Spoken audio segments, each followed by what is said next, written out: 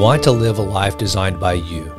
You want more energy and vitality. You want to be a better thinker and doer. You want not just to live longer, but healthier longer. You want to increase your energy and focus to multiply your production.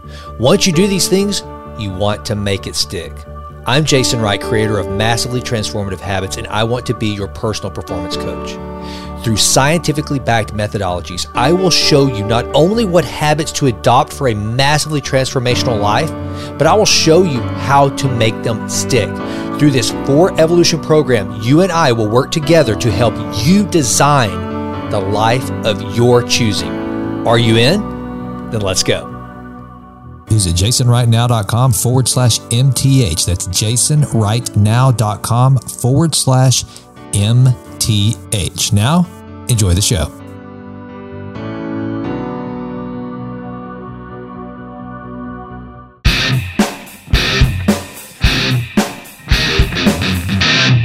All right, so several months ago, Mrs. Wright comes home and she starts asking me about this new drug, Ozempic. She hears that some of her friends are taking it and they are just having dramatic weight loss. I mean, like crazy weight loss. They're like, their entire body composition is just changing, the likes of which she had never seen in her life before. And so she asked me about it. And I'm like, I have no idea what Ozempic is. I knew nothing about it. Started doing some research. Then I started finding out that it was actually a type 2 diabetes drug. So I did a little digging and figured out that Ozempic was essentially the brand name for what is Semaglutide. But I knew nothing about semaglutides or the peptides that they are. And so from Mrs. Wright asking me this question months ago, all of a sudden, I have just been barraged with all these questions as more and more people start getting, they start hearing about these peptides. They start hearing their friends are using them. They're seeing this just incredible weight loss. I mean, it is dramatic. And those of you listening, most of you, you've seen it. If you have seen anyone that has started using these peptides, it is absolutely shocking. And so I wanted to gather information from a real expert. I mean, look, I am not a doctor. Nothing I ever say on the Jason Wright Show with regard to health, wellness, supplementation, or anything like that is to be taken as medical advice. I want to say that at the onset. But fortunately, I have incredible friends that are in the medical field, one of which is Dr. Gus Vickery. Gus is a brilliant human being. You can read his bio in the show notes. I won't go through that whole thing because I want to get right into this conversation. So he's in Asheville, North Carolina, but he was actually in Texas because his daughter Evie is going to be a freshman next year at Texas Christian University, TCU. So it's my goal to make them full-blooded Texans as quickly as I can. But until then, I'll just have to be satisfied with him being one of my closest friends from afar. And Gus and I sat down and we had a lengthy conversation, not only about whether or not semaglutide is good for you, does he find it effective, what are the long-term results, but here's the deal. We're going to go into in this conversation the exact protocols that you need to adopt pre-semaglutide consumption, I guess you'd say, and post. Okay. So this isn't just one of these things that you go and you start getting these injections and then you just go on about your day. You know, your body's going to go through dramatic changes. And with your body going through dramatic changes, you obviously have to prepare the body for those changes and then also prepare the body for after it has made these changes. If you remember, or you heard my last conversation with Joel Green, we touched on this a little bit, and this is exactly what Joel said. He said, look, you're going to be going into a major caloric deficit. I mean, these peptides basically make you not want to eat. And it's insane. You lose your appetite. So they're incredible for appetite control.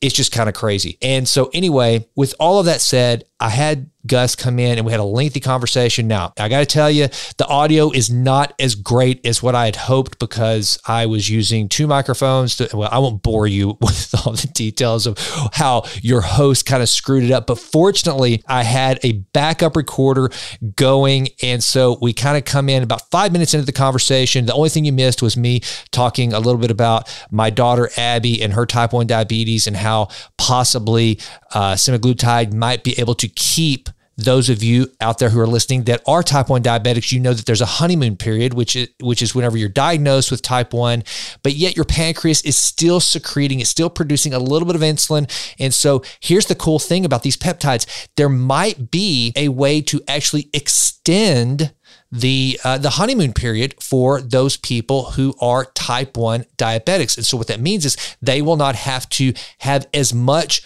insulin supplementation as early as they might have otherwise. So, to call this a wonder drug, I mean, I hate saying stuff like that, but I mean, every physician I've talked to has said, these are great. They are game changers for those people who are metabolically challenged and they're, grossly overweight and just have trouble. And Dr. Gus talks about this, or just having trouble getting that weight off. These can be life-saving, life-changing peptides. And so I really hope you enjoy this. Now, listen, if you want a free copy, you're going to hear us go into the detailed protocols of how, if you're going to take semaglutide, there's a lot of supplementation that Gus recommends. We go through the list in this episode, but if you want that list, all you have to do is go out to, I'm going to actually put it on jasonrightnow.com, so be looking for that. But in the show notes, I have actually put a link where you can click on the link and it will take you to a landing page where you can download free of charge, no strings attached. This is Gus's gift to you. And you get his semaglutide playbook, which will tell you, it'll help you understand, is this right for me? Am I a good candidate for it? What should I expect? And how can I have the most success with it? It lists not only all the supplements that we talk about in this podcast, but also there are links to the supplements. You don't have to buy those brands. Gus isn't trying to sell it. Nobody's trying to sell you anything today. This is truly informative. So just understand, if you go out and download the playbook that Dr. Gus has put together, it's just your gift. It's a gift from me, Jason Wright, to you. The motto is to improve always and always. And the more I learn about these peptides, the more I realize they can truly be beneficial to people. And so enjoy this conversation with Dr. Gus Vickery. And we're going to be bringing you more. If you have any questions, just go out to jasonrightnow.com, shoot me a question. Please follow me on Instagram and DM me if you have questions, and I won't answer them. I'm going to get it to Gus. He has a heart to help people. This is, he's an amazing human being, and he wants to help as many people as he possibly can with his gift of medicine. And so just reach out through me to get him questions. Download the playbook for free, no charge. And with that, until we meet again, continue to improve always and always. And now enjoy my conversation on semaglutide, Ozempic with Dr. Gus Vickery. Thanks.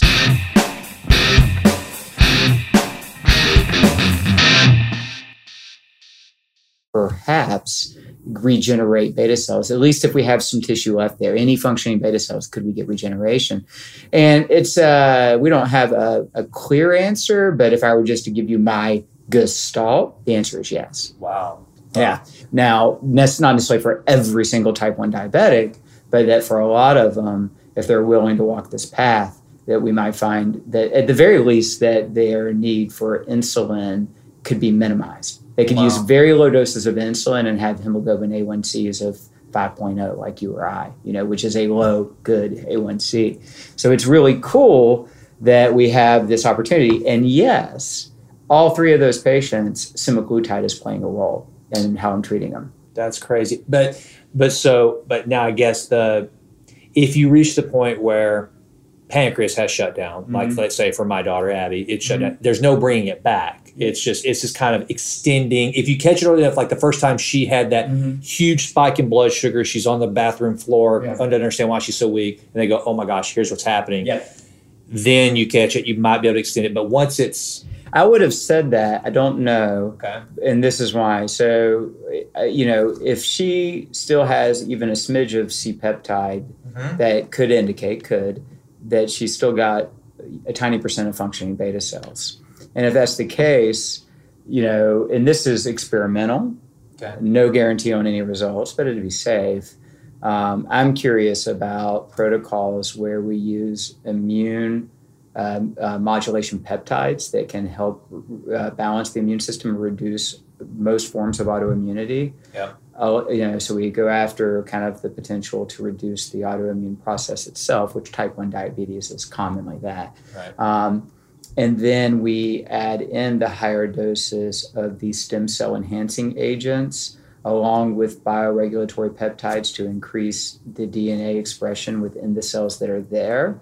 And we greatly reduce the workload on them by using other glucose regulatory compounds, and also if they'll go ketogenic for a period of time, which there are studies demonstrating that a ketogenic diet in individuals who have compromised beta cell function, what they have been able to demonstrate is clearly improved glucose control, reduce insulin resistance, but they also have seen markers of the beta cells that are still present being healthier, not necessarily measured improved function yet, but markers of the actual health of the beta cells. Yeah. So what I saw in these individuals who are slightly different in that their initial C-peptide levels were very low, right? Like, I mean, if they went to an endocrinologist, they would have done exactly what you should do in a regular doctor. They would have put them on insulin right away. That's all that would have happened. And it might be smart to do that because you can offload the workload on whatever beta cells are there. So I'm not criticizing that approach. But the problem is then you just become insulin dependent and don't think there's any other options. Yeah. So in those individuals, again, managing it carefully, especially in a young lady that we don't want to develop an eating disorder and stuff like that.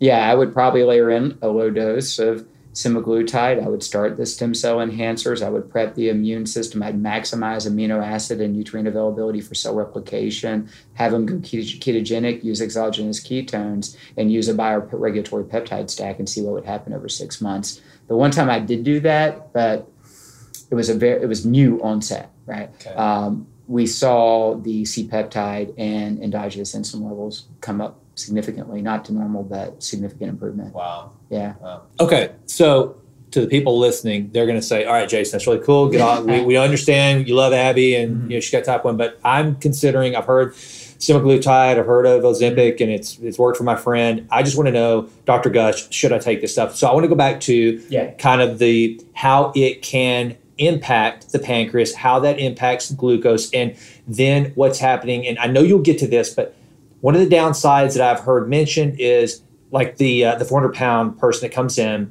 that they've got lean body mass. And because the FDA, since this was, I guess it was on Ozempic, right? There are some people that... Okay, we'll get some questions here in a minute. Since Ozempic was basically gone through the FDA approval, and you correct me if I'm wrong, as a weight loss drug, that's all it had to do was say, if it does meet its claim of weight loss, that's all we require. It didn't require it to meet where the weight came from. That's so right. The fact that it is cutting into lean body mass as well as body fat doesn't matter. And so from what I found is in my research is that you almost have an inverse impact in that a semaglutide can actually take 2/3 of your lean body mass and 1/3 of body fat instead of the 2/3 body fat and only 1/3 of the lean body mass, which can be detrimental. So leading up, because that's what, when people ask me about it, that's one of the things I say is like, well, from what I understand, that's why I want to bring somebody like Dr. Gus in to talk about it. It's like, what I'm hearing is you're okay, but understand you're damaging your body. Look, when you lose weight, you're damaging a cell, right? Your body's going to see this. Whoa, maybe not if you have like out of it. Right. Well, exactly. You're really just having the cells do some cleanup. There you go. There you go. So with that, kind of take it from there as to, again, well, I've heard this, but and here's the thing too, Gus, that you're going to have to reiterate to this audience, especially, not to be sexist or anything. A lot of the females that'll hear this will go, I don't care. I don't want muscles anyway. What do I care as long as I'm losing the weight? And that's because you're not going to like the look you get, right? You're going to end up with the I'm sick, malnourished, and you're and the long-term ramifications of bone density. And so no. But here's the good news. if you protocol it properly, you can get the best of both worlds. And I do love these peptides. I think they're game changers for people who struggle with this. So to shorten it up, semaglutide, yes, great improvement in pancreatic function through something called an incretin pathway that improves insulin sensitivity and also insulin production. So you get better control of blood glucose. And that's wonderful for many reasons, because insulin resistance isn't just a blood glucose issue. It's a metabolic condition, and your cells are de-energized and you have increased inflammation. There's all kinds of implications and why you need to prevent it altogether and reverse it if you have it, which you can do. You don't have to live with type 2 diabetes. You can reverse that condition. So we have that aspect. And then we know for a fact, and this is why it caused weight loss, it delays gastric emptying. By the way, it's called a glucagon-like peptide 1 agonist. That's a GLP-1 agonist, if you hear that term. So it slows down gastric emptying. So when you eat food, it sits in your stomach longer, which means you can't eat as much food. And you stay full a lot longer. So satiety, the ability to detect fullness and continue to have fullness, which is satiation, right? To have those two things, which many people have trouble with, right? Overeating food because of the way we've created textures that we don't have to chew and we can just swallow, and then we've filled up the food with things that our brain can easily get addicted to, so we can binge eat. And we dysregulate the normal satiety satiation function that was a brilliant system that worked well in a different paradigm of a food environment, right? So that fixes that, which is a big help for people. In the very beginning, before it's kicking in fully, they might still overeat because the food tastes good and they just are used to it. It's a habit. Yep. But then they pay for it. Yeah. They're like bloated and full and nauseated and sick. But now we also know two other things, well, three really, that are critically important. And this is overgeneralized, oversimplified, because the actual cellular and molecular mechanisms aren't fully understood. This is an incredibly complex system in the human system. Thank goodness it's actually kind of easy to break it down this way, and it makes sense and it works. So in your brain, in an area called your hypothalamus, you regulate energy balance. You actually regulate a lot of things, body temperature, things like that aren't under your conscious control. So you're regulating your metabolic rate, your fat storage, how much fat you release, hunger signaling, and all of that. And it's, again, a brilliant system if the environment we live in is similar to what it was tuned to originally. And it's not such a good fit for the system we're in. So that hypothalamus gets dysregulated over time. So we have someone, maybe they get up to college, they're lean, athletic, or whatever. People are a spectrum, so I don't really want to get hung up on specific body comp numbers. I want people to be healthy. That's what I'm programming for my patients, is cellular health. The end result might be like super fly-looking athletic person, or it might be a person who has 20 extra pounds of fat. I don't care. I hope they don't care at the end, because if they're just natural genetics was to be an endomorph versus an ectomorph, well, then go with it. Right? Get strong. That's not unhealthy. There's a spectrum across humans, and it's based on genetic set points, and we're going to tend to stay around that set point. And in fact, that's why we often don't gain weight when we're young and we're eating bad quality food or drinking alcohol, because our hypothalamus is regulating us to this set point. So it's a myth when you go off on vacation and eat for a week a bunch of heavier food that you actually gained a bunch of weight. It's not a myth. You did put weight on your body, but you really didn't put a lot of fat on your body, because over the short term, your body is regulating you based on that set point. And it doesn't want to add any more fat. It doesn't want to lose any fat. It wants to keep you there. Now, if that system is calibrated properly, which it often is when we're young, it'll keep us at a healthy level of leanness for us. And short-term fluctuations in energy input or energy output, the body will just make adjustments in metabolic rate and what it does with it. So it'll stay there. It's pretty easy. Also, if we don't dysregulate it for too long with the inputs, meaning eating too much food, not moving enough, things of that sort, and there's a lot of others that people often don't do accounting for, toxicants, inflammation, all kinds of things that impact these systems that aren't just calories in, calories out. That's important. The 18-year-old goes to college, he was an athlete or she was an athlete, and then gains 20 pounds, classic. And a year and a half later, they're like, I don't like this. And so they do reduce calories and they clean it up and they go back to the gym and they lose 20 pounds fast, right? Well, that's because the body has not spent too long away from its set point. It's ready to go right back there. That's why it was easy to lose weight when you were younger. But now you spend a decade or 2 decades at a new set point that might be 25 pounds overweight, 50 pounds overweight. There's a cap, meaning there's sort of a point of maximal bloatedness that a person will have. So somebody with severe obesity often didn't necessarily eat a whole lot more than other people. They probably did, but a lot of times they didn't. Their genetic potentials for that state were very different than somebody else's genetic potentials to become like that, eating the same foods. And so we have to stop looking at it as primarily a condition of their personal choices. And real quick note, because I know this is one of the things that your practice and I'm learning more about. We can kind of screen for a lot of that, correct? And get some epigenetic tweaking done, right? So I know that's one of the things that you're big on. It makes a lot of sense to me now that I probably took for granted. I like this audience to hear. It's like the understanding of your genotype, how you were designed so that you can optimize your body for its design, as opposed to being that, somebody who was born super lean can eat whatever they want. They're not going to have the same dietary protocol as the person who just seems to gain weight no matter what they do, right? Yeah, so when we were growing up, I'm 53, you're 48, right? So pretty close. We had heavier kids, we had leaner kids, and the heavier kids were always heavier, but often if they were athletic and they played football, they kind of grew into it, so they still carried extra fat, but they got strong and they were fit.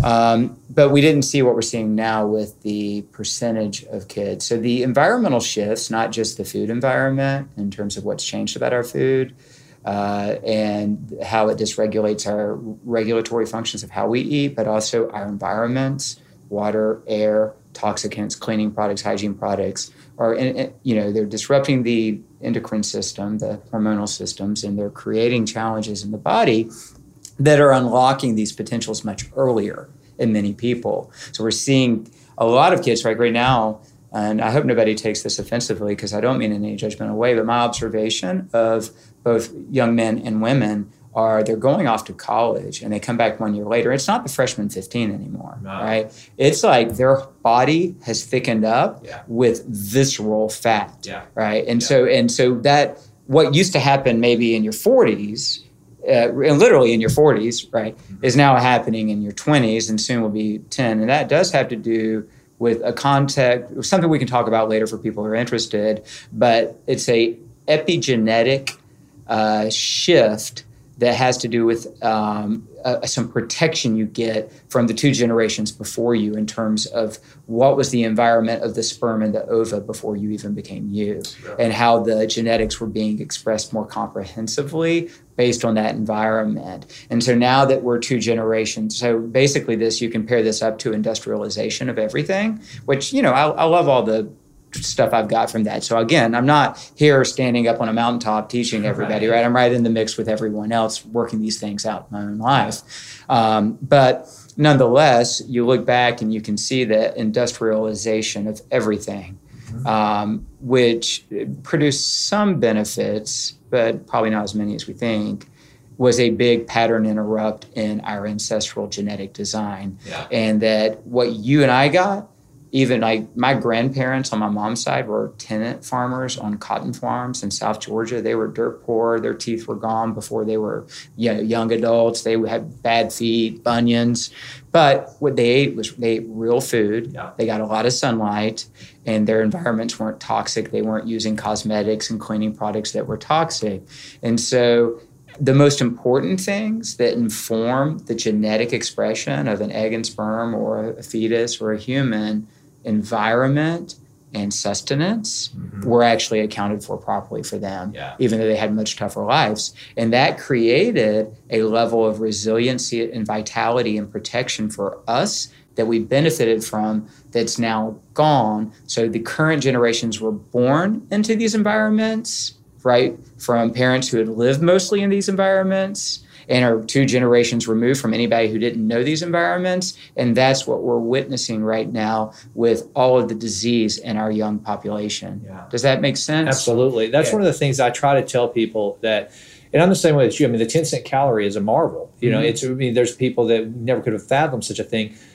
But a buddy of mine and I, we were just on a walk on Thursday. Buddy John Landis and I, we walk every Thursday. And I looked up at a billboard for Dairy Queen, which was a big hunger buster and a blizzard. And I said, we've gone from a time where you would risk your life to hunt for 1,000 calories. And now they put on a billboard and say, here it is, come get it. It's already ready. Just go grab it. And by the way, it's cheap. Yeah, and you don't even have to chew it. You just gum and swallow. Just gum it and swallow it down. Yeah. Let's see if we've got any questions. We do, yeah. I keep looking over. So. Hey, those of you who are watching live, if you have any questions, then by all means, just pop them in here, and you got Dr. Gus at your disposal. Otherwise, check out this episode of the Jason Wright Show whenever I air it, probably next Tuesday. All right, but real quick, so on the genetics. So it's the tip of the iceberg. Like, I don't over-interpret this stuff, but my genetic reports for hunger satiety management do have the cluster of genes, including leptin, adiponectin, hedonistic eating genes, dopamine regulatory genes, and FTO genes that can kind of predict who's at most risk of unlocking this potential. Wow. So, to access that, there's a whole movement around preconception planning using genetic data now, so that you can begin to create those right environments both before conception, during and then after conception, and then when they come into this world. And I think it could make a huge difference. Wow. I know it could, but I love the genetics. They're very helpful, but what is what is, and if somebody's already living in this state, then we don't really need the genetics to tell us, that that's what happened. But the people who had that genetic potential, essentially they had a massive mismatch with their energy balance, regulatory genes, and a modern food environment, right? It wasn't that the rest of us had better self-control than them, that we made better choices. We just didn't have that mismatch. So at least even after we supersized and added the apple pie, we were still like, okay, I'm stuffed, right? That we're not going to eat another one 2 hours later. All right. So let me see if I'm understanding this. And you've been around me long enough to know I like to try to figure out these little analogies so that I'm understanding it, because I'm not as smart as you. So I wouldn't put it that way. Let's say 2 generations ago. Yeah. I had family members that, like you were talking about your ancestors, worked the fields. So therefore, they had to be people that could conserve a little bit of energy, because they were going to be working it off really quickly. So then you bring them forward into this environment. Their genetic makeup is so that, hey, look, you're from that line of people that works really hard. So we're going to make sure that we store and have the fuel you need. We got big tankers inside of you to store your fuel, because you come from a line of people that need a lot from a lot of energy from a little sustenance. But now you live in this environment where you're not like 2 generations ago. You're not going to be exerting that energy. So your body is storing more, and you're not burning like the 2 generations ago. So now it kind of piles up. So we've got to accommodate for that. Am I kind of... You're right, but a lot of it has more to do with the eating regulatory issues. It's not just that, because as I said earlier, oftentimes they're not eating that much more than others, but they do eat more. But a larger body mass is going to eat more. Yeah, sure. But the satiety specifically, meaning if even when I was a high schooler and could go to Crystals and eat 18 Crystals, right? Once I had done that, I used to dip my toast in bacon grease. No big deal. Yeah. Once I had done that, I couldn't eat more Crystals for 8 hours. I couldn't eat more Crystals that day. I wouldn't get hungry for 6 or 7 hours after that. These individuals will be hungry right away, and they can eat 26 Crystals before their brain said. And to those who don't know what a Crystal burger is, then it's a little it's a slider. So there's a lot of that has to do with they can't regulate food intake in this environment. Their ancestors did work hard, and there's a piece of that. But they also, because their ancestors didn't have as much food, right? So they worked hard on less food, meaning they were able to produce more energy out of what they had, which we'll talk about. But the piece of it is that their ancestors, because of how hard they were working, they were in calorie deficits. If someone had put food in front of them, they would have ate it right away. Sure. Right? That's their program. Seafood, eat food, seafood, eat food, seafood, right? And we live in an environment, not just where that food, seafood always, but that even when you're not seeing it, it's on the radio, it's on your phone, it's out there. Like if you look at the food marketing, if you've ever done any of that research into food marketing, they know what they're doing and they understand that our wiring is go after it. And so it's a really hard thing, which goes right back to semaglutide, why it's so wonderful, because in mysterious ways, some not so mysterious that we know, it's working at that central nervous system, hypothalamic level to begin to fix some of that signaling so that we're actually turning it down in the central nervous system. We're not just making it harder to eat more food in the gut. Right. And that's wonderful. And now we also know there appears to be some modulation of the dopamine interplay to this system that drives the hedonic or pleasure part of the eating, where cravings, specific cravings go down, so that whether it's a sugar craving or a crunchy, salty, whatever it might be, including, it appears, alcohol, you're less likely to feel like you need it or want it. So you have some leverage over something that up until now you've not been able to control. It doesn't mean you don't have to still employ mindset skills and willpower and build up executive function and have a proactive plan for how you still have to do all that, because the cravings will still happen, but they're just not that powerful. Meaning it'll cross your mind, oh, I'd love to go get those brownies that Barb brought to the office, and you'll stop and you'll be like, but I really don't feel like I need it. Yeah. And then you're good, right? But if you just walk in there mindlessly and see the brownies and start, then you're going to do what you've done in the past. So it's pretty amazing what it's doing. And that's the more powerful impact. And that's what I'm most interested in.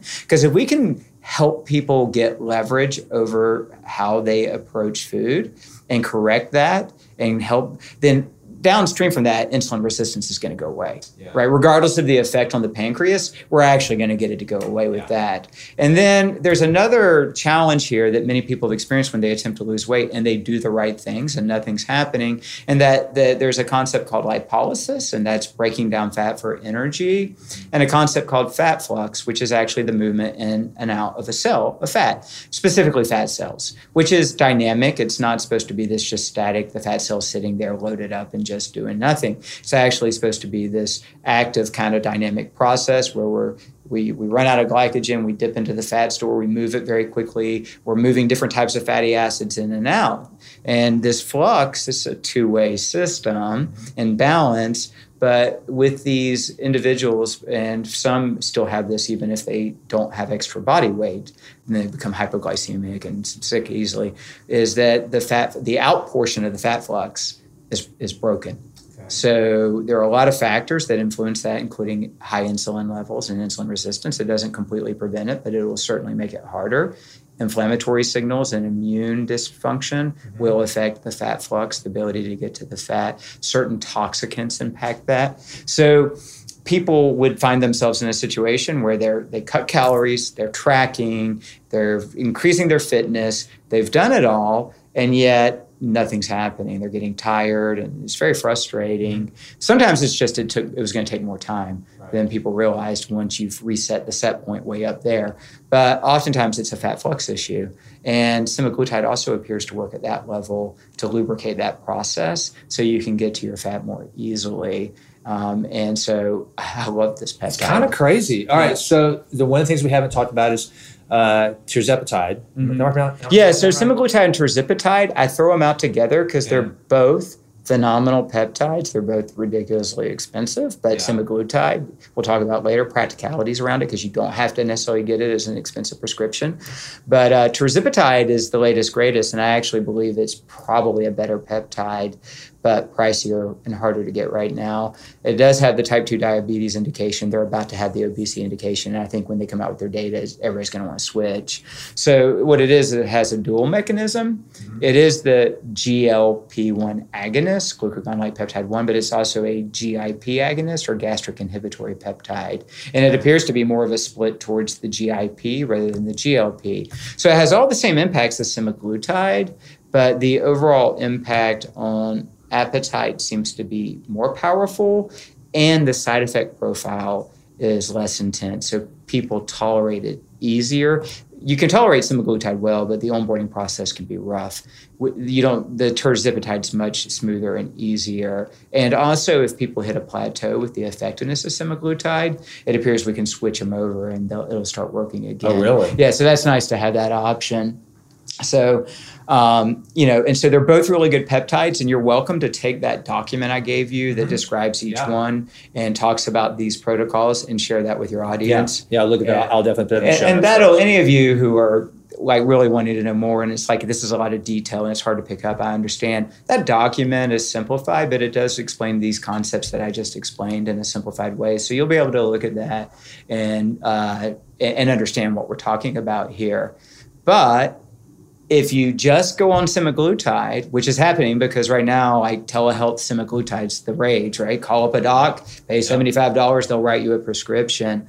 A lot of those clinics are using the prescription Ozempic, and I don't know how they're doing, because if you don't have type 2 diabetes, your insurance is not covering. Yeah, it's like $500 a pop. Yeah, well, effective dosing, $1,000 to $2,000. One, as a country, it's funny when I say this, but I think like 70% of people could use this. Yeah. Even if they don't have a lot of weight to lose. Like, that's the thing. We've looked at people from a weight standpoint. That is so inaccurate, right? Because I've got people who are lean, very lean, who have all these same problems, right? And it's a big mess. And they would benefit from this as well.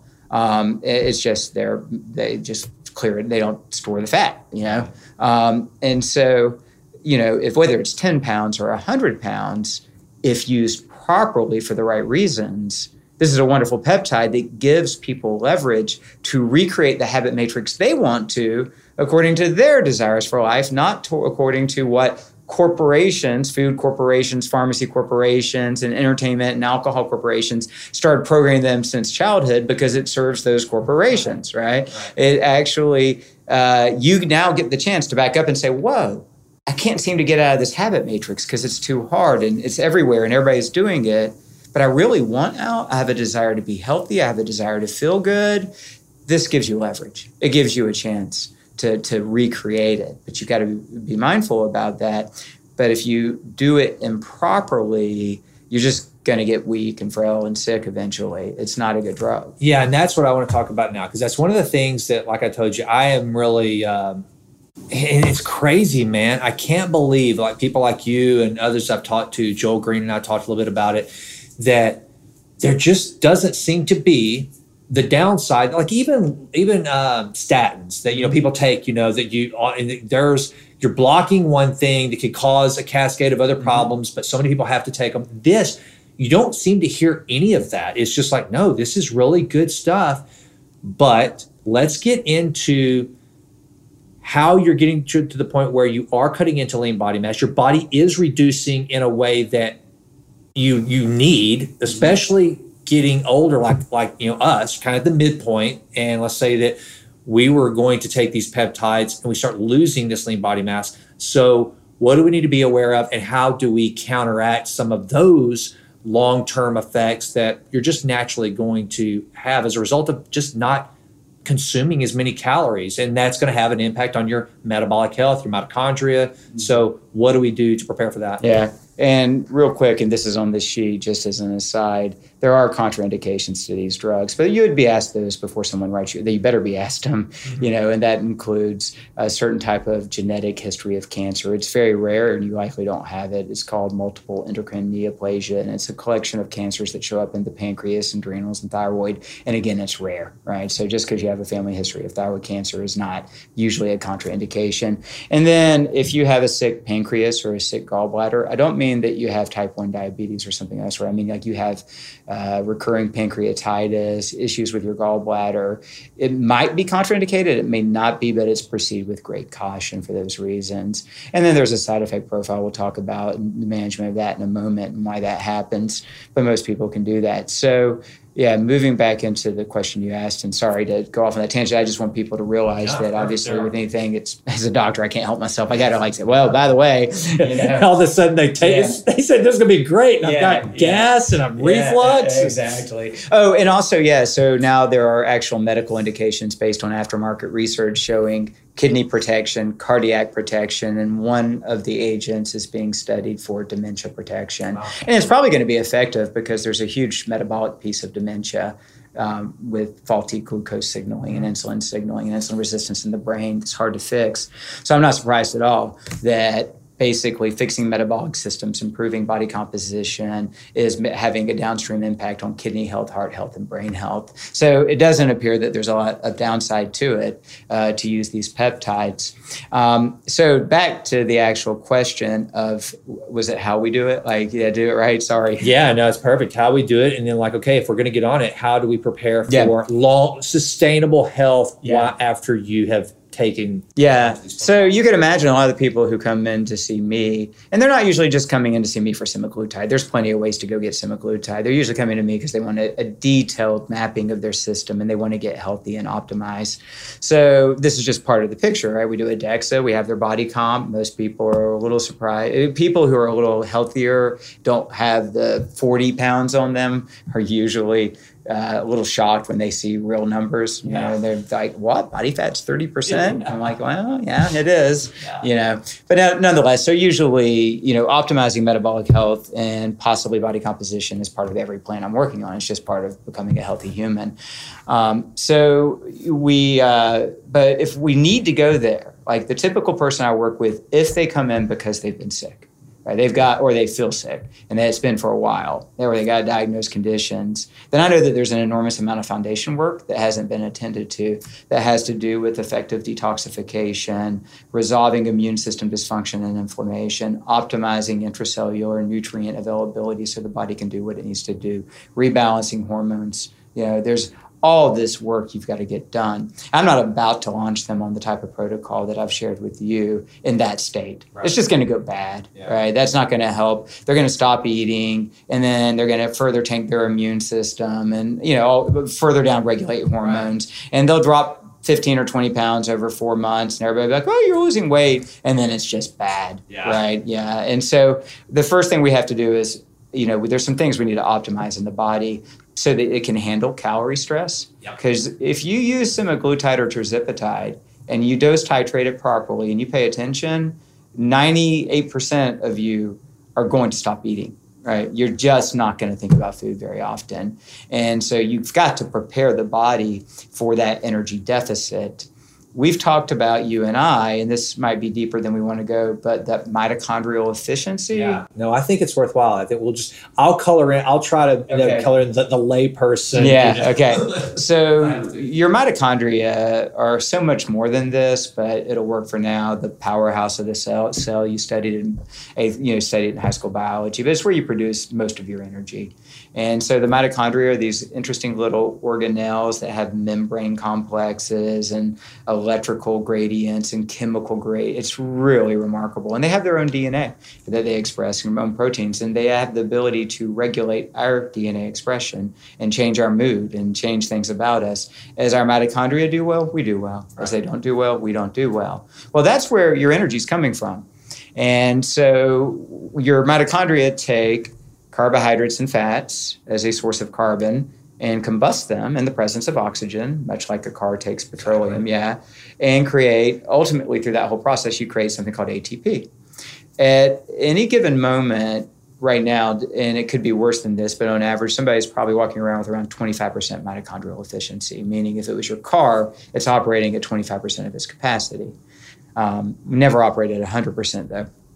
So what we know is that probably in pre-industrialized times when humans could actually go a long way on a lot less food that was real food without bonking and dying and moaning and groaning, but actually staying strong, that they had probably much greater mitochondrial efficiency than we have. Which, by the way, a plug, you turned me on to the book Natural Born Heroes. Yeah, isn't that awesome? I finished it. Yeah.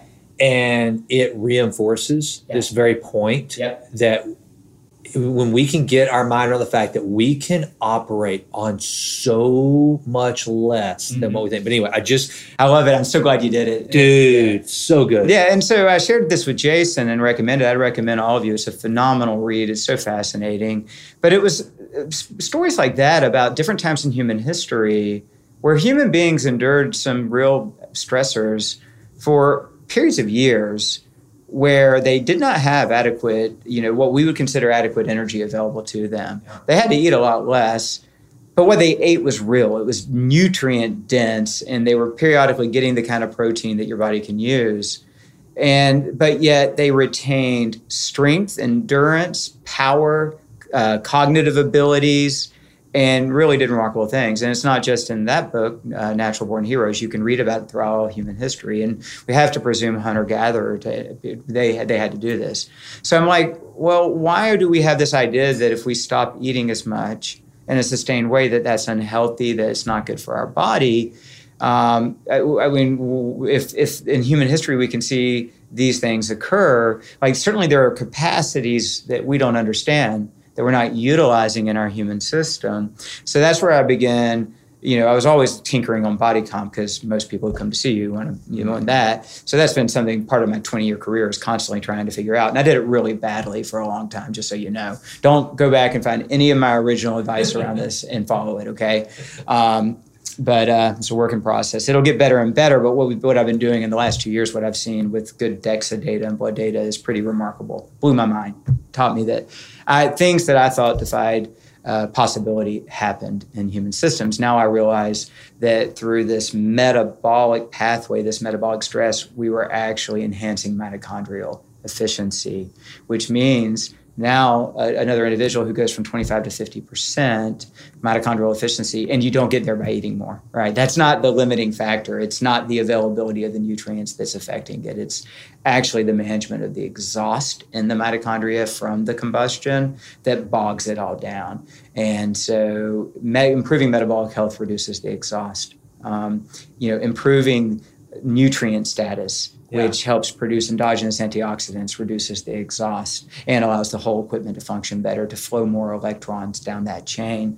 So that an individual arrives at this point, and essentially they can produce double the energy, actual meaningful energy currency in their body on half the food of the person sitting beside them. And you can do one of two things with that. You can either go do all kinds of crazy additional stuff and just eat like that person, or you can actually maintain an athletic, strong mind and body, very healthy, no hormone downregulation, no immune system compromise on half the food as most people eat. And that's one of the things that, I would say, it explains to me, I used to wonder for myself, why is it that I will rarely eat anything before now 1 in the afternoon? Mm-hmm. But I'm going to have my workouts every morning, my first one, and I don't wake up hungry, and I don't get hungry after my workouts. I mean, as a matter of fact, it's rare that I eat, because I'm really, really ravenous. Yeah. I just eat because it's time to eat. I just got to make myself eat. You're right. I got to eat. But a lot of that came whenever I started really focusing on mitochondrial health. Mm-hmm. Whenever I really started trying to increase, because one, I'm all about what you're going to help me with. You're going to keep me from turning 50. And I'm so grateful for you, Dr. Gus Vickery, for being willing to help me to never have to turn 50. But no, that just so everybody knows, we are going to launch a project, less than 50. Gus is going to put me through an entire screening process. I'm 48.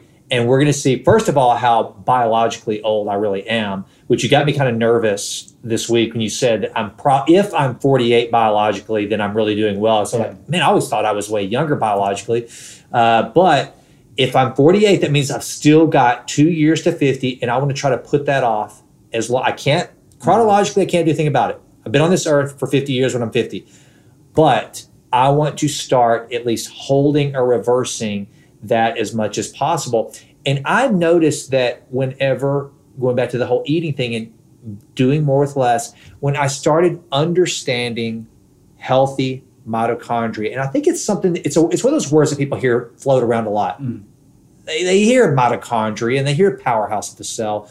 But when you really start zeroing in on it, for me, I think that's what's caused me to be able to do a whole lot more with a whole lot less, right? Yeah, and I'd be curious what your mitochondrial genetics look like. I bet they are pretty robust just based on how you respond to these interventions. Some people, it takes a lot more time.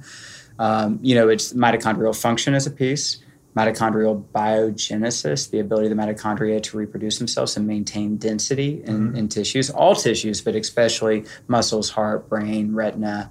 Interestingly enough, in women, ovaries, up until they go through menopause, the ovaries have the highest mitochondrial density of any tissue in a woman. Really? Yeah.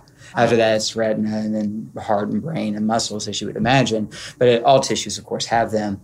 But so the maintaining that density is important as we age. Mitochondria get damaged, just like cells don't reproduce themselves as well, mitochondria don't. But then there are certain things we know that can absolutely amp that up. Now, if you want to know what the most powerful one is, that it's virtually free for everyone, is exercise. Yeah, always. Yeah. But your mitochondria can't reproduce themselves as well as they should if you're nutrient deficient. Yeah, so that's the big piece, and that's what we have to fix before people do this, because I can share this with the audience, and maybe you've had this assessment, and you might be really especially unique. But with my patients, when I do their baseline workups, we do a blood test that's a comprehensive intracellular and extracellular nutrient evaluation. So we're not just looking at a vitamin B12 level or a folate level. We're getting comprehensive water and fat-soluble vitamins, minerals, and amino acid metabolites, and essential fatty acids. So we actually know what is the concentration outside the cell, and more importantly, what's inside the cell. And I work, I've got people who come in very sick. I've got people who come in super fly healthy, like high performing, who just want to perform at a greater level. Either case, every single one of them have nutrient deficiencies when we start. At the very least, insufficient levels, meaning that they might be in the green range, but if they're a high performing individual, you can't hang out on the bottom end of that range and perform well. So if you've never had this type of assessment and you're not already aggressively supplementing nutrients, just nutrients, not other things, you have nutrient deficiencies and insufficiencies. And you probably have them across the B vitamins, omega-3s, certain amino acid metabolites like inositol and serine, probably also choline, copper, zinc, magnesium, the list goes on. Easy to fix, but you got to be willing to, you're not going to get it in food, right? Like if you got that way eating the food that you have, you're eating more of that food's not going to actually help you with the problem. And so if you start a diet, like if you take semaglutide and stop eating and you're already nutrient deficient, right? What do you think is going to happen? Right? Because your body's not chasing calories all the time. We have calories. We have abundant calories stored on our bodies. Even Jason over there, who's real strong, if you don't know, he wouldn't tell you. But I was impressed when I saw him. It's the first time I met him in person. I'm like, he's strong, and he's also lean, right? But guess what? He's still got a lot of calories, right? So it's not like his body's going to freak out because he didn't eat, because he's going to run out of calories until he gets a lot leaner, which wouldn't be healthy. What it's going to freak out about is when it's starting to run out of essential amino acids and essential fatty acids that are necessary to maintain the structure and function of the body itself. And that's the biggest hunger driver, is outside of cravings and dopamine chasing, is based in your brain searching for amino acids and essential fatty acids, not getting them sufficiently in the food that you're eating for multiple reasons. One, the actual density or types of foods, density of those nutrients and types of foods. But two, because your gut function's probably, I hate to say it, but a mess, and digestive function's reduced. So you're not actually getting all that into your body. And so you're hungry and you're craving, but what your brain was looking for all along was amino acids and essential fatty acids and perhaps other nutrients. And the moment you load those into your system, you're like, oh, I'm not that hungry. Yeah, I still have cravings, right? My prior habits based on dopamine chasing are still there, but that intense hunger is gone because the brain finally got what it was looking for, and your body's like, oh, I can repair myself. I can start rebuilding gut function. I can make digestive enzymes. I can make immunoglobulin so we will stop getting sick. I can actually create detoxification compounds and run those pathways. I can build neurotransmitters so we're no longer depressed. I can make thyroid hormone, testosterone, right? You get the idea. I get a little passionate about this because I see it so often, and then people go chasing after the wrong solution. It's not their fault. And I led people down that path for a long time just as a young physician who didn't understand. So I don't judge anybody for this stuff, but I'm just like, people need to know this. And if you're pursuing health, this is what you're after. And if you just chase semaglutide to drop pounds and you don't fix these things, you're going to get a bad result 100% of the time, I promise you. Right? So stop first. You don't necessarily need to find someone like me. You might be able to in your community, someone who will help you get this kind of data. You could just assume what I'm telling you is true about you. And I wrote it up on a document that Jason can share with anybody that says, if I was going to do this and I wanted to make sure I had nutrient support as much as possible from food-derived supplements, but some of them are synthetic, but they work, and I wanted to fix my gut and make sure it was supported, here's exactly what I would use. And just know you got to do it, right? You can use me as a resource for these products. We keep these and sell them cheap. You don't need to. That's not the point. But you've got to use them and you've got to get good quality or you're not going to get a result. Now, on the other hand, the bright side of this is if you do that, if you clean up your environment, help your body detox, make sure your gut is healthy, take digestive enzymes probably, along with fixing your gut and helping your biome. And you flush your system with nutrients. Go big, right? Don't go like minimalistic here. Just waste a little extra money running this stuff through your system, right? Don't gamble on that side of the equation. If you do those things, then you start semaglutide, you'll be blown away by what happens for you. And I think that's the thing that I really wanted, the message I want to bring home is like, because I have heard, again, there's no downside unless you're not doing the things we should be doing anyway, right? Yeah. And so let's just run through these. I mean, I'll include this in the show notes, but so we've got, so if we're going to do this now, and this list is pre-semaglutide or? I mean, I would prep my body and assume, and most of my patients, again, many of them starting off baseline, decent health, but based on an external observation, it might be 2 months of prep work before their body is. Do you think most physicians are giving this there? They're just saying they just have somebody call it and say, "Hey, I heard semaglutide's great." I think because it's a prescription, and if you prescribe it as Ozempic or Wegovy, which is the weight loss version, it's the same drug, just higher dose. There's going to be a prior authorization because it's $1,000 a month. They're probably bringing them in for an office visit to discuss. Plus, you want to ask them about the family history on the cancers and contraindications and stuff like that. I don't know about the telehealth clinics. A member of my family via married into my family, who I like a lot, who's in his late 40s, recently told me he was looking a little stronger and more robust, but he's got a lot of extra weight on him. And he recently said that he had gotten on testosterone through some online clinic.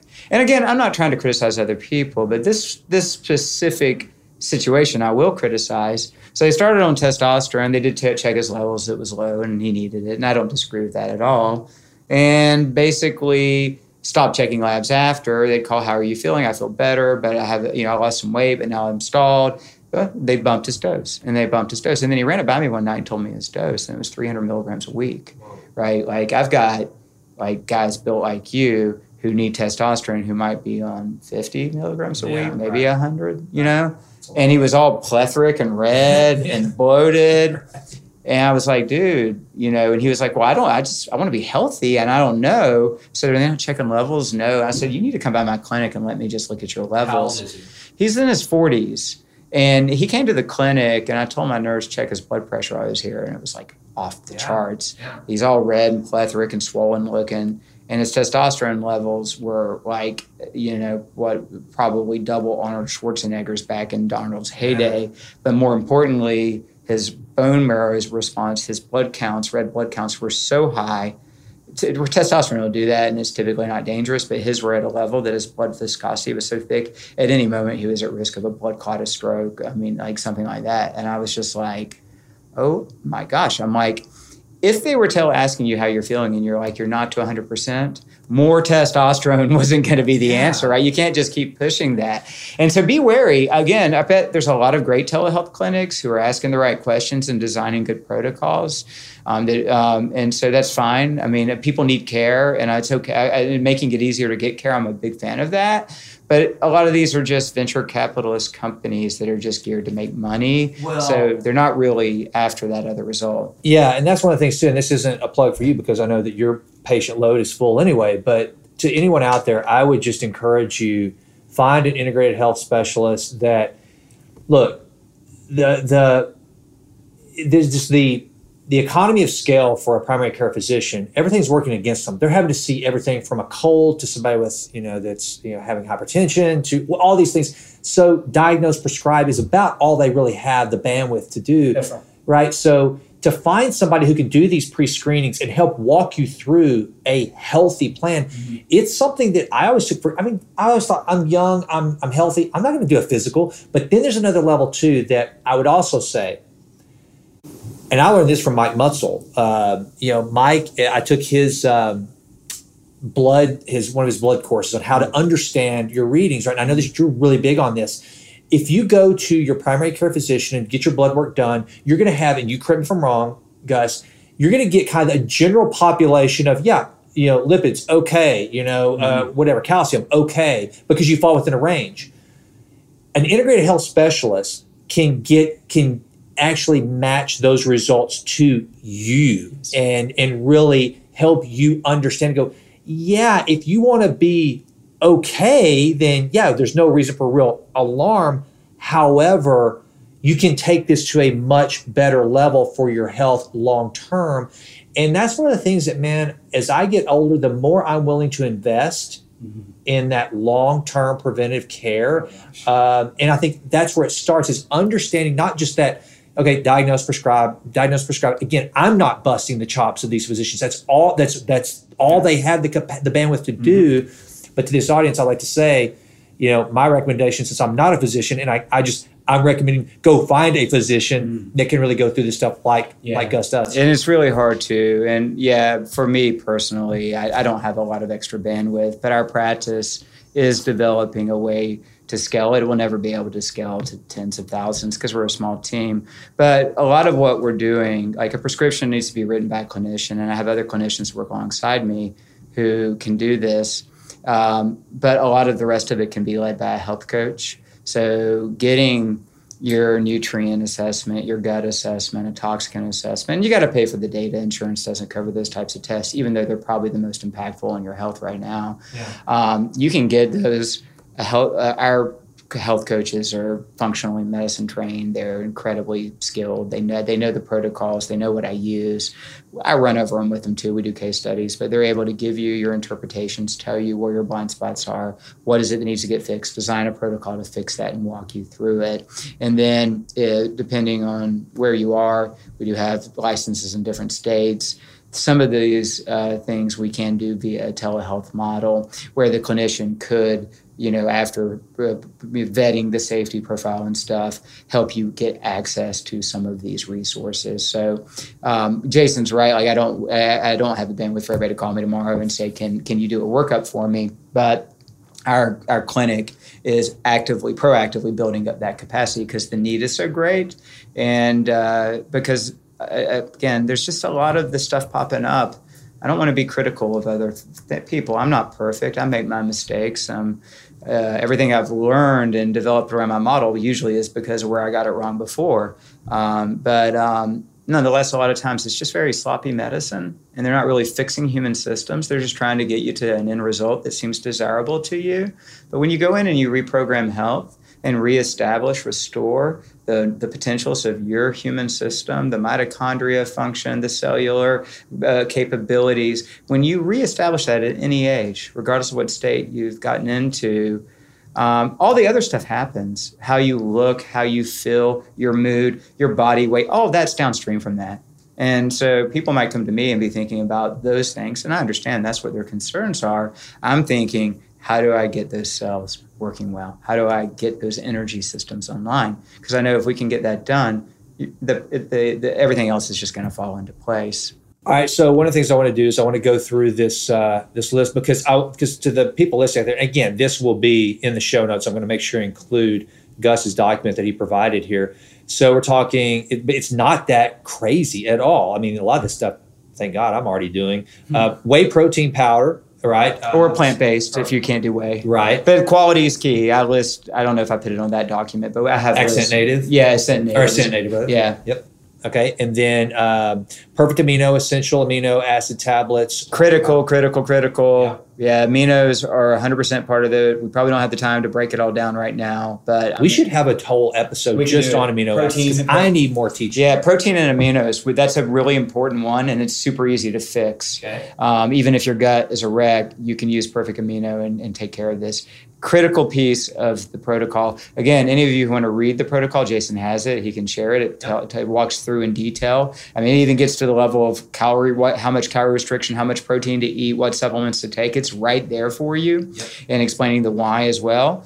But the aminos are non-negotiable. If my patient refuses to add them unless I know like the kind of protein they eat, I'm not even going to start them on the protocol. And their amino acids are not expensive either. No. That's one of the... And they're a cost offset. Yeah. If 5 tablets is bioequivalent potentially to 20 to 25 grams of food-based protein, what's the cost of a chicken breast? What's the cost? Yeah, I mean, so it's totally a cost offset. Yeah, and you know what? I said this, and I feel kind of silly now because you've taught me something in this podcast that I probably didn't even realize. So but before we got on, I told you that if I'm really doing some hardcore calorie restriction, let's say it's a long-term fast, something like that, but if I can take some amino acids along the way, I told you mentally I'm good. I can go a lot longer, but really what's probably happening is, no, I didn't need the food, quote unquote. You just needed the nutrients of the amino acids. And so that's why it's not really I'm gaming the system psychologically. It's just, no, you're just giving your body what it actually needs. People who are going to walk this road for a long time because they've got massive shifts they need to accomplish and a lot of struggles with this.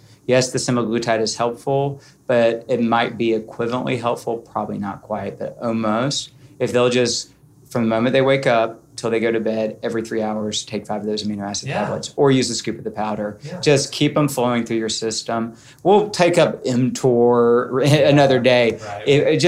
Probably most of you don't even know what that's about, but it's a debate in longevity. But let me tell you, if you've got anywhere from 20 to 60 pounds or more to lose off your body, you don't need to think about mTOR because the biggest risk to your mortality is, in fact, all that excess body fat and what it's doing to you. So I just throw those things aside. I'm like, it doesn't matter. You know, what matters is we get you healthy, and then we can talk about toggling mTOR if we can even do such a thing. You know, right?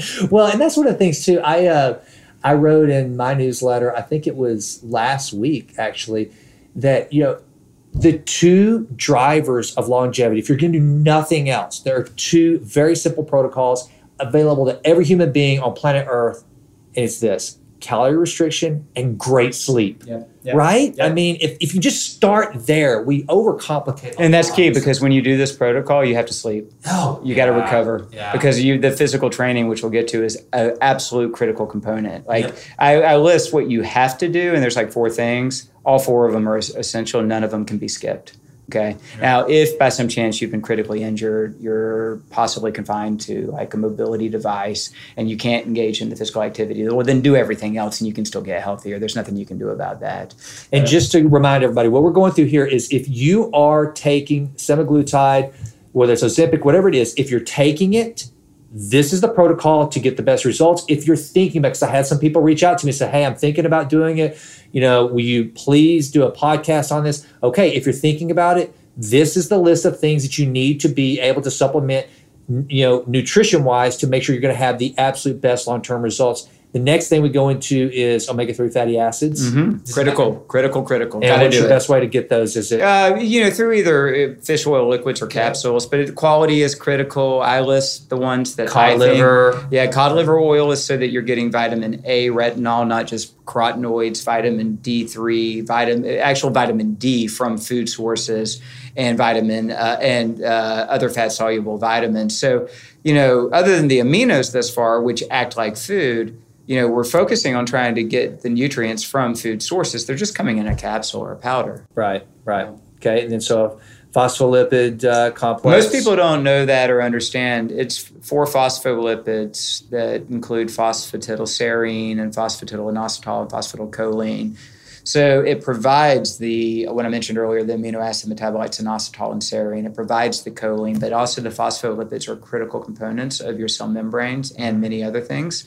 And most people are depleted in phospholipids and those other conjugates or amino acid metabolites. So these 2 gel caps are just a beautiful push it right into your system and get those phospholipids. Okay. And then let's see here, high quality multivitamin. That's, to me, that's, and you, so it's just Thorne basic nutrients. Yeah, it's like I throw it in there just as a fail safe to know we didn't miss something. Yeah. It can't be Centrum. Sorry, Centrum. But it has to be, a Thorne or something. Honestly, if you start using the phytonutrient powders and things like that, you probably don't need the multi, but it's not a bad idea maybe to just take one of the Thorne basic a day just as a fail safe. And then a mineral complex. What is this one? The ancestral supplements? Yeah, so ancestral supplements is one of the organ blends that uses really good sourcing. And I choose them. There's several good companies. Heart and Soil is a good one, but they'll do wholesale with our clinic because a lot of our patients are going to just pick this up at our office, and we can drop the price way down if we can buy it wholesale, where we can save them money because most of my patients can afford it, right? They can afford whatever I'm going to stack for them, and I'll let them pay for it because they can help subsidize other people getting it. Right. But many of the patients who might be engaging with the health coach and using our video courses, which, by the way, we are releasing those for public use, and they're everything we're talking about, but in like an ABC way. Don't mean to offend anybody, but essentially like elementary lessons and then middle school lessons and then high school and then grad school, from peptides to all the way down to just the simple little things that you've got to get right that many people don't understand is in those video courses. And the one on body composition, optimization, and metabolic health covers everything we're talking about in an organized way in like short video segments with accompanying PDFs and resource links. And we're going to probably sell those at like $70 or something, and it's hours of content. So just so you know, if you like, well, I'd really like to pick your brain for 5 more hours, I have probably none of you want to do that. You've had enough of it. But if you did, if you're really unique like my wife, I'm kidding, she doesn't want to hear any more about this, then that's the best way to do it, is you can get those courses, and I'm teaching everything I know about it, and then I'm updating them all the time as I learn new things. All right, so continue. Sorry. I think that's it, man. I think that... Yeah, so Organ Blue, ancestral supplements. So that's why I choose that brand. It's not the only good brand. There are a lot of good brands, but most of my patients are going to ultimately end up adding liver capsules or organ blend capsules. I'll take it, actually. That's what I'm because it's really a great source of nutrients, and it's food-based. It's real food. But the mineral complex they have is a blend of 3 different types of minerals, including kelp-based minerals or sea minerals, not sea salt minerals, but kelp, like seaweed type minerals, which gives you iodine. So it's like a really balanced overall mineral complex. For me, it's just easier to carry bottles of capsules around. Yeah. So I can throw those down. A lot of people are tired of capsules, so you can get trace mineral elixirs and drops and things. Now, trace minerals are great, and you need them, but you've still got to get the density of copper and zinc and selenium and manganese and molybdenum and things, which are commonly deficient. So some type of mineral complex like that or another is really important part. In fact, minerals they're more critical than amino acids. Your body will decompensate and fall apart faster in absence of minerals than it will amino acids. Yeah. And that's one of the reasons why it's silly. It sounds, that's why I've started drinking. If everybody sees this, my drink of choice is Mountain Valley sparkling water. I think Pellegrino is really good, has high sulfur. Yeah, Gerald Steiner is actually. It's pretty potent, but it's good. Yeah. I drink a lot of that. We were buying it by the case until we got on this. Mountain Valley's great. I think that's local to Appalachia. I think it comes out of there. Yeah. But that's where I live, is Appalachia. No, Ouachita. Oh, okay. I was wrong. But it's close. I mean, it's a good I live in the mountains, and I saw a mountain. I thought, well, it must be here, right? Yeah, of course. But no. So drinking sparkling waters, adding sea salts, all those things, critical, especially when you start losing weight. If you're not increasing mineral repletion, unless you have a medical reason to limit salt, you got to go big on that. That's one of the things, too, that I'm really glad that's why I wanted to do this episode, Gus, is because, again, it sounds like there's no downside unless it's like in and of itself. It's not going to hurt you, harm you. It's not. It's going to help you. Yeah, this is really a great, incredible breakthrough. And I like what you said that I think a lot of people take for, and I'm probably falling into this a lot of times where I'm like, no, just get your crap together. But it is harder. I have the time.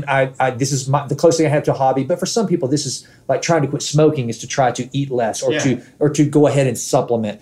And so it sounds like if you will do these protocols that we've talked about today, that this could be a total life changer for some folks. It's a total life changer. It's wonderful to see the transformations. And the thing, and if you do it the way I'm talking about, it's not unsafe. People will think you're crazy. I'll get some flack. Now, I'm going to tell you that right now, if you watch this and you look at me, This isn't my usual look. I did have a gastrointestinal virus. I dropped a lot of weight fast. I'm a little bit weak. I'm building back up. So I'm slightly leaner than I usually like to be. But typically at 53, working a clinic, having 3 teenage kids, weight training all the time, because keeping your lean mass after 50 is much like living the life of Sisyphus in Hades, rolling the stone up and then just having it roll all the way back down again. And so you really have to go after that, which is a critical piece of the protocol. And I do all of that. And after years of just sort of programming myself, as I learned, I'm always running my first experiments myself. I'm not using semaglutide or anything like that. But after years of doing that, I arrived at a place where I know that based on tracking devices, I was burning over 3,000 calories a day, which included intensive resistance training and long walks in the woods and rucking and all kinds of stuff, and a lot of mental demand on the work that I do. And yet I was probably consuming an average of 1,800 calories a day, with a lot of, I use a lot of the amino acids, but a protein equivalent of like 180 grams a day with a lot of portions of amino acids. I don't eat 9 steaks a day or something like that. I don't eat that much food. And I thought, well, surely there's a price to pay on this, and you don't eat it. You'll hear it. You don't eat enough. Why don't you eat more? This isn't healthy. Surprisingly, people who are at a very healthy body comp, maybe they get to 13 to 14% body fat, a woman 26% body fat. They're strong, they're fit, they're healthy. Often now they're told they're too lean, they don't look good, right? And I'm like, that's not helpful, right? And so you have to kind of clear all that noise out about what's healthy, what's not. If we were right about what's healthy, you wouldn't look around our population and see what's happening right now. So I arrived at this place, and that's where I started really thinking about this mitochondrial efficiency piece. And I'm like, I'm not supposed to be able to do this, right? Like, this defies the laws of thermodynamics. And my genetics are for higher metabolism, not lower metabolism, right? So not that has that much of an impact. But if anything, I'm naturally geared to a higher metabolic rate, so I should have to use more. So I would look at labs to look at immune system function, hormones, inflammation, adrenal stress, watch heart rate variability, signs that my body was beginning to be overstressed because I don't eat enough. They never developed. They just kept looking better and better. How do I feel mentally, physically, other than when I had my intestinal thing? I feel great almost all the time. Like, I almost never lack for energy, except when I recovered from COVID for a while, like many of you possibly, but eventually got back to normal. So I'm like, what's going on here? And as I dug into literature regarding metabolic function, mitochondria, and these ideas, I realized that's mitochondrial efficiency. I don't have to eat as much food. And given the quality of our food and the toxicant burden, it's kind of nice to have to eat less of it. Absolutely. Yeah. And then when I do get to eat, if I can eat half as much food, I can spend more and get that grass-fed, pasture-raised, really good quality beef or the bison. And I can get the pure, organic, locally farmed produce, and I can eat nutrient-dense, tasty food because I can afford it because I'm buying half the food. Exactly. So, I learned that, and then I began to apply it to patients. And what I saw was pretty astounding with a lot of data sets that people won't believe till they see them, even physicians that I teach about this, until they see the data. And you can't just go on one data set. It could be a unique response. Now I've got dozens and dozens. So with DEXA, full body comp, like accurate, and before and after labs. One of the most recent ones is a 43-year-old dentist from up an hour up the mountains from me who was feeling terrible and overstressed. Wonderful person. And he was shocked when his body fat was 32%. He was like, I got to do something. So he followed the exact same protocol. He did not use semaglutide. He did have very, very low testosterone. So we used some peptides to push that up. Mm-hmm. And otherwise, he used the protocol. And some extras because he had some detox to do. And we pushed more nutrient support for him than I list there. And in 6 months, he dropped his body fat from 32% to 12%. Wow. That was 30 pounds of fat loss. How old is he? 43. Oh, gosh. Yeah, that's awesome. Yeah, 30 pounds of fat loss. Now, he was a little like, I just wasn't losing as much weight, but he felt so good. He was excited. He hadn't lost a lot of weight because he had added 20 pounds of lean mass to his body. So he only dropped 10 pounds, but his body comp was dramatically shifted, and his lab panel beautiful, and it was a mess to start. So that's just one example of many I could give. And now he's carrying it forward. Sure, he's eating more again, but he's not eating like he used to. He was on pretty low calorie restriction while we did this without semaglutide. He has a strong willpower. And now he's back up, but he's finding he can't eat more than about 1,800 calories a day. Yeah. And he's not hungry, and that's because of that. And then we'll do another episode where we talk about managing the exhaust in the mitochondria, which anybody could start to put into action tomorrow, or maybe it takes a few days to get the resources, where you can immediately get up to a 50% improvement in mitochondrial efficiency simply by giving your body some things that will manage that exhaust load inside the mitochondria. It's pretty cool what we're learning. I don't mean to carry on, but you can get to a point of despair. I've seen I've seen tens of thousands of data sets, but over the last year, hundreds, where I was privileged for the individual to be willing to let me get their comprehensive gut health assessment, their full urinary toxicant assessment, their full intracellular micronutrients, plus all their labs for hormones and everything. And this is a spectrum of people, everyone from somebody pretty sick to someone like in Jason's shape. And yet every single one, 100% still had serious issues, multiple nutrient insufficiencies or deficiencies, a lot of gut challenges, especially in their biome that needed to get fixed, and digestive function and gut wall inflammatory issues, toxicant burdens, glyphosate or Roundup, sky high in everyone, except for a few people, this doesn't mean to be prideful, but who do what I do, where we don't have to eat all that, produce. But the glyphosate levels, the mold toxins, the arsenic, the cadmium, all the heavy metals that are in groundwater, that are in city water, that are in food now. It's unavoidable. It's a message I don't like to share because I don't think anybody wants to hear it. I sure don't want to give it. But essentially, probably 90% of the food available in our marketplace right now is actually poison that's non-nourishing. And it's really destroying our kids' health. Really, really, because every so often a parent asks me to do a status check on a kid just because they want to know. It's worse because of the loss of the epigenetic protection. It didn't used to be that way, but now it's worse, which means they're growing a brain and a body under those conditions, and that can't be done well.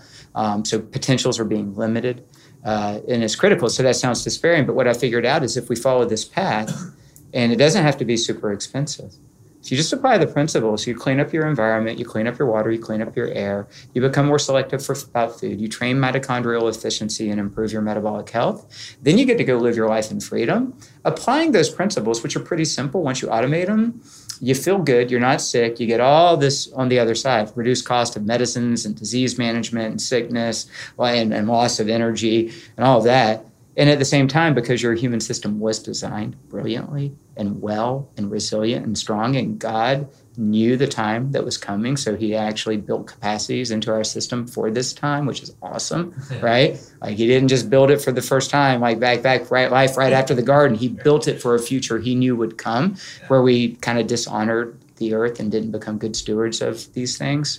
And because of that, the level of resiliency in a well-functioning, healthy human system, you can apply the 80-20 rule. So I could go into Fort Worth to a Mexican restaurant last night, like I did with my daughter. Jojo Tees? Well, no, we were tired, and we toured the campus, which was awesome. We went to Maria's. It was good. And we sat and sit down and eat chips and queso and salsa and tacos al carbon and like do it up and not worry about it a bit.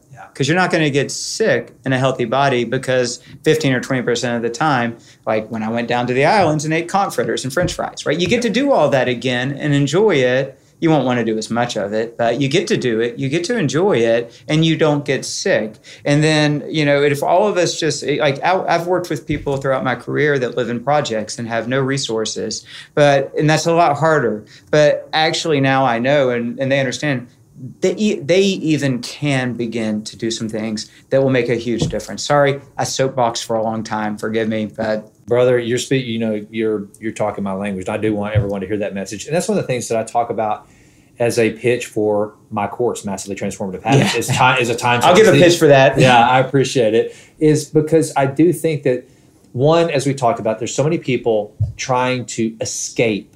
Smoking things, popping things, and drinking too much of things, eating too much, it's just self-inflicted harm.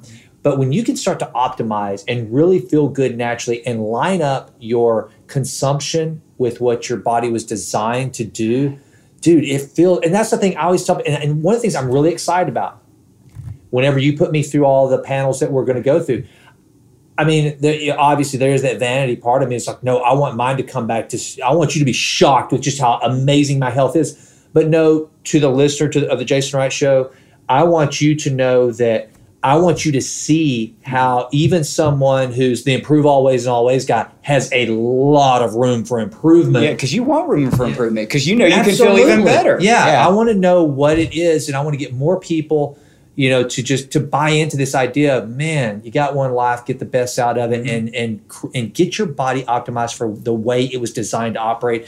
And I know with all my failings, it just feels a lot better being healthier. So I want to take it to another limit. I don't want to turn 50, and Gus Vickery is going to keep me from doing it. I appreciate that. Yeah, I share my own data. In fact, I'm about to do a reveal of a recent gut panel I did on myself. Awesome. Because it's going to illustrate that if you ignore the gut protocol and do what I'm talking about, there's trouble coming. Because I did ignore the gut protocol when I did my thing after the first of the year, where I ran with it for a little bit just to test. And I got a great response and felt great. But I did not use like any fermented foods. I didn't use fiber supplementation, natural fiber, probiotics and things for my gut. And my biome was host. Really? Yeah. And so that's okay. I can rebuild it, but it was like, there I am, right? So I love to use my own data.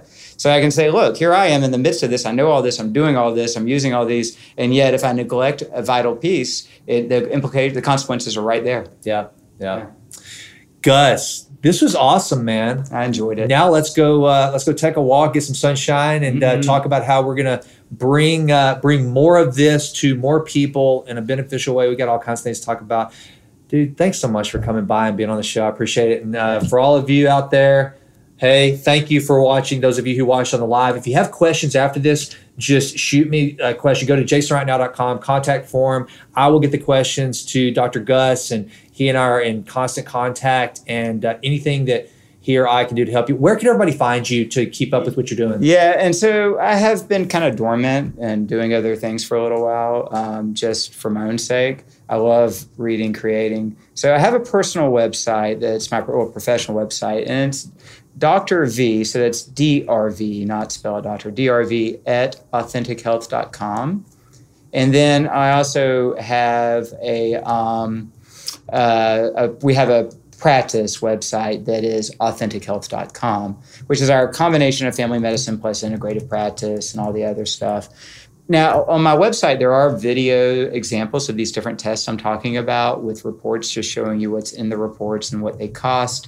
And there's some blogs and other information. Soon to be, just so you know, if you're interested at all, you might not want to hear any more from me. I try to keep videos a lot shorter and simpler. But if you are interested in learning more, if you go there and you sign up, I don't sell stuff via email. You'll be disappointed. You'll hardly ever get an email from me. But I'm about to start, because it's so critical to get this information out. And I'm going to be sharing everything that I can share, everything I'm learning. I want to put some of your stuff into the Vitruvian Lab app. Yeah.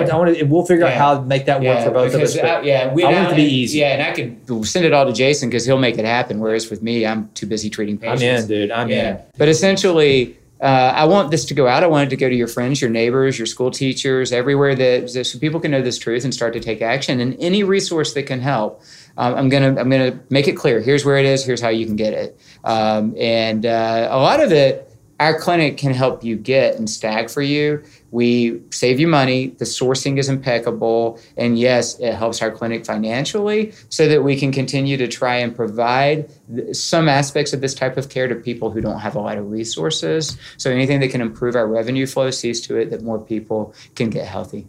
Awesome. Gus, Thanks. Appreciate it, brother. Yeah. Everybody, guys. Thanks for listening, folks. We'll talk to you later. And by the way, don't forget to improve always and always. I'm Jason, and I'm out. Well, that does it for this episode of The Jason Wright Show. Thank you so much for listening. This has been a Texas Titan Media production. Fourth Wall did the music. And as always, thank you so much for listening. Please consider going out to jasonrightnow.com and signing up for the Vitruvian Letter. Also, please go out to iTunes. It takes like 30 seconds to just leave us a 5-star rating. It does wonders for the podcast. I would be so grateful. And with that, until we meet again, Go crush it and endeavor to improve always in all ways. I'm out.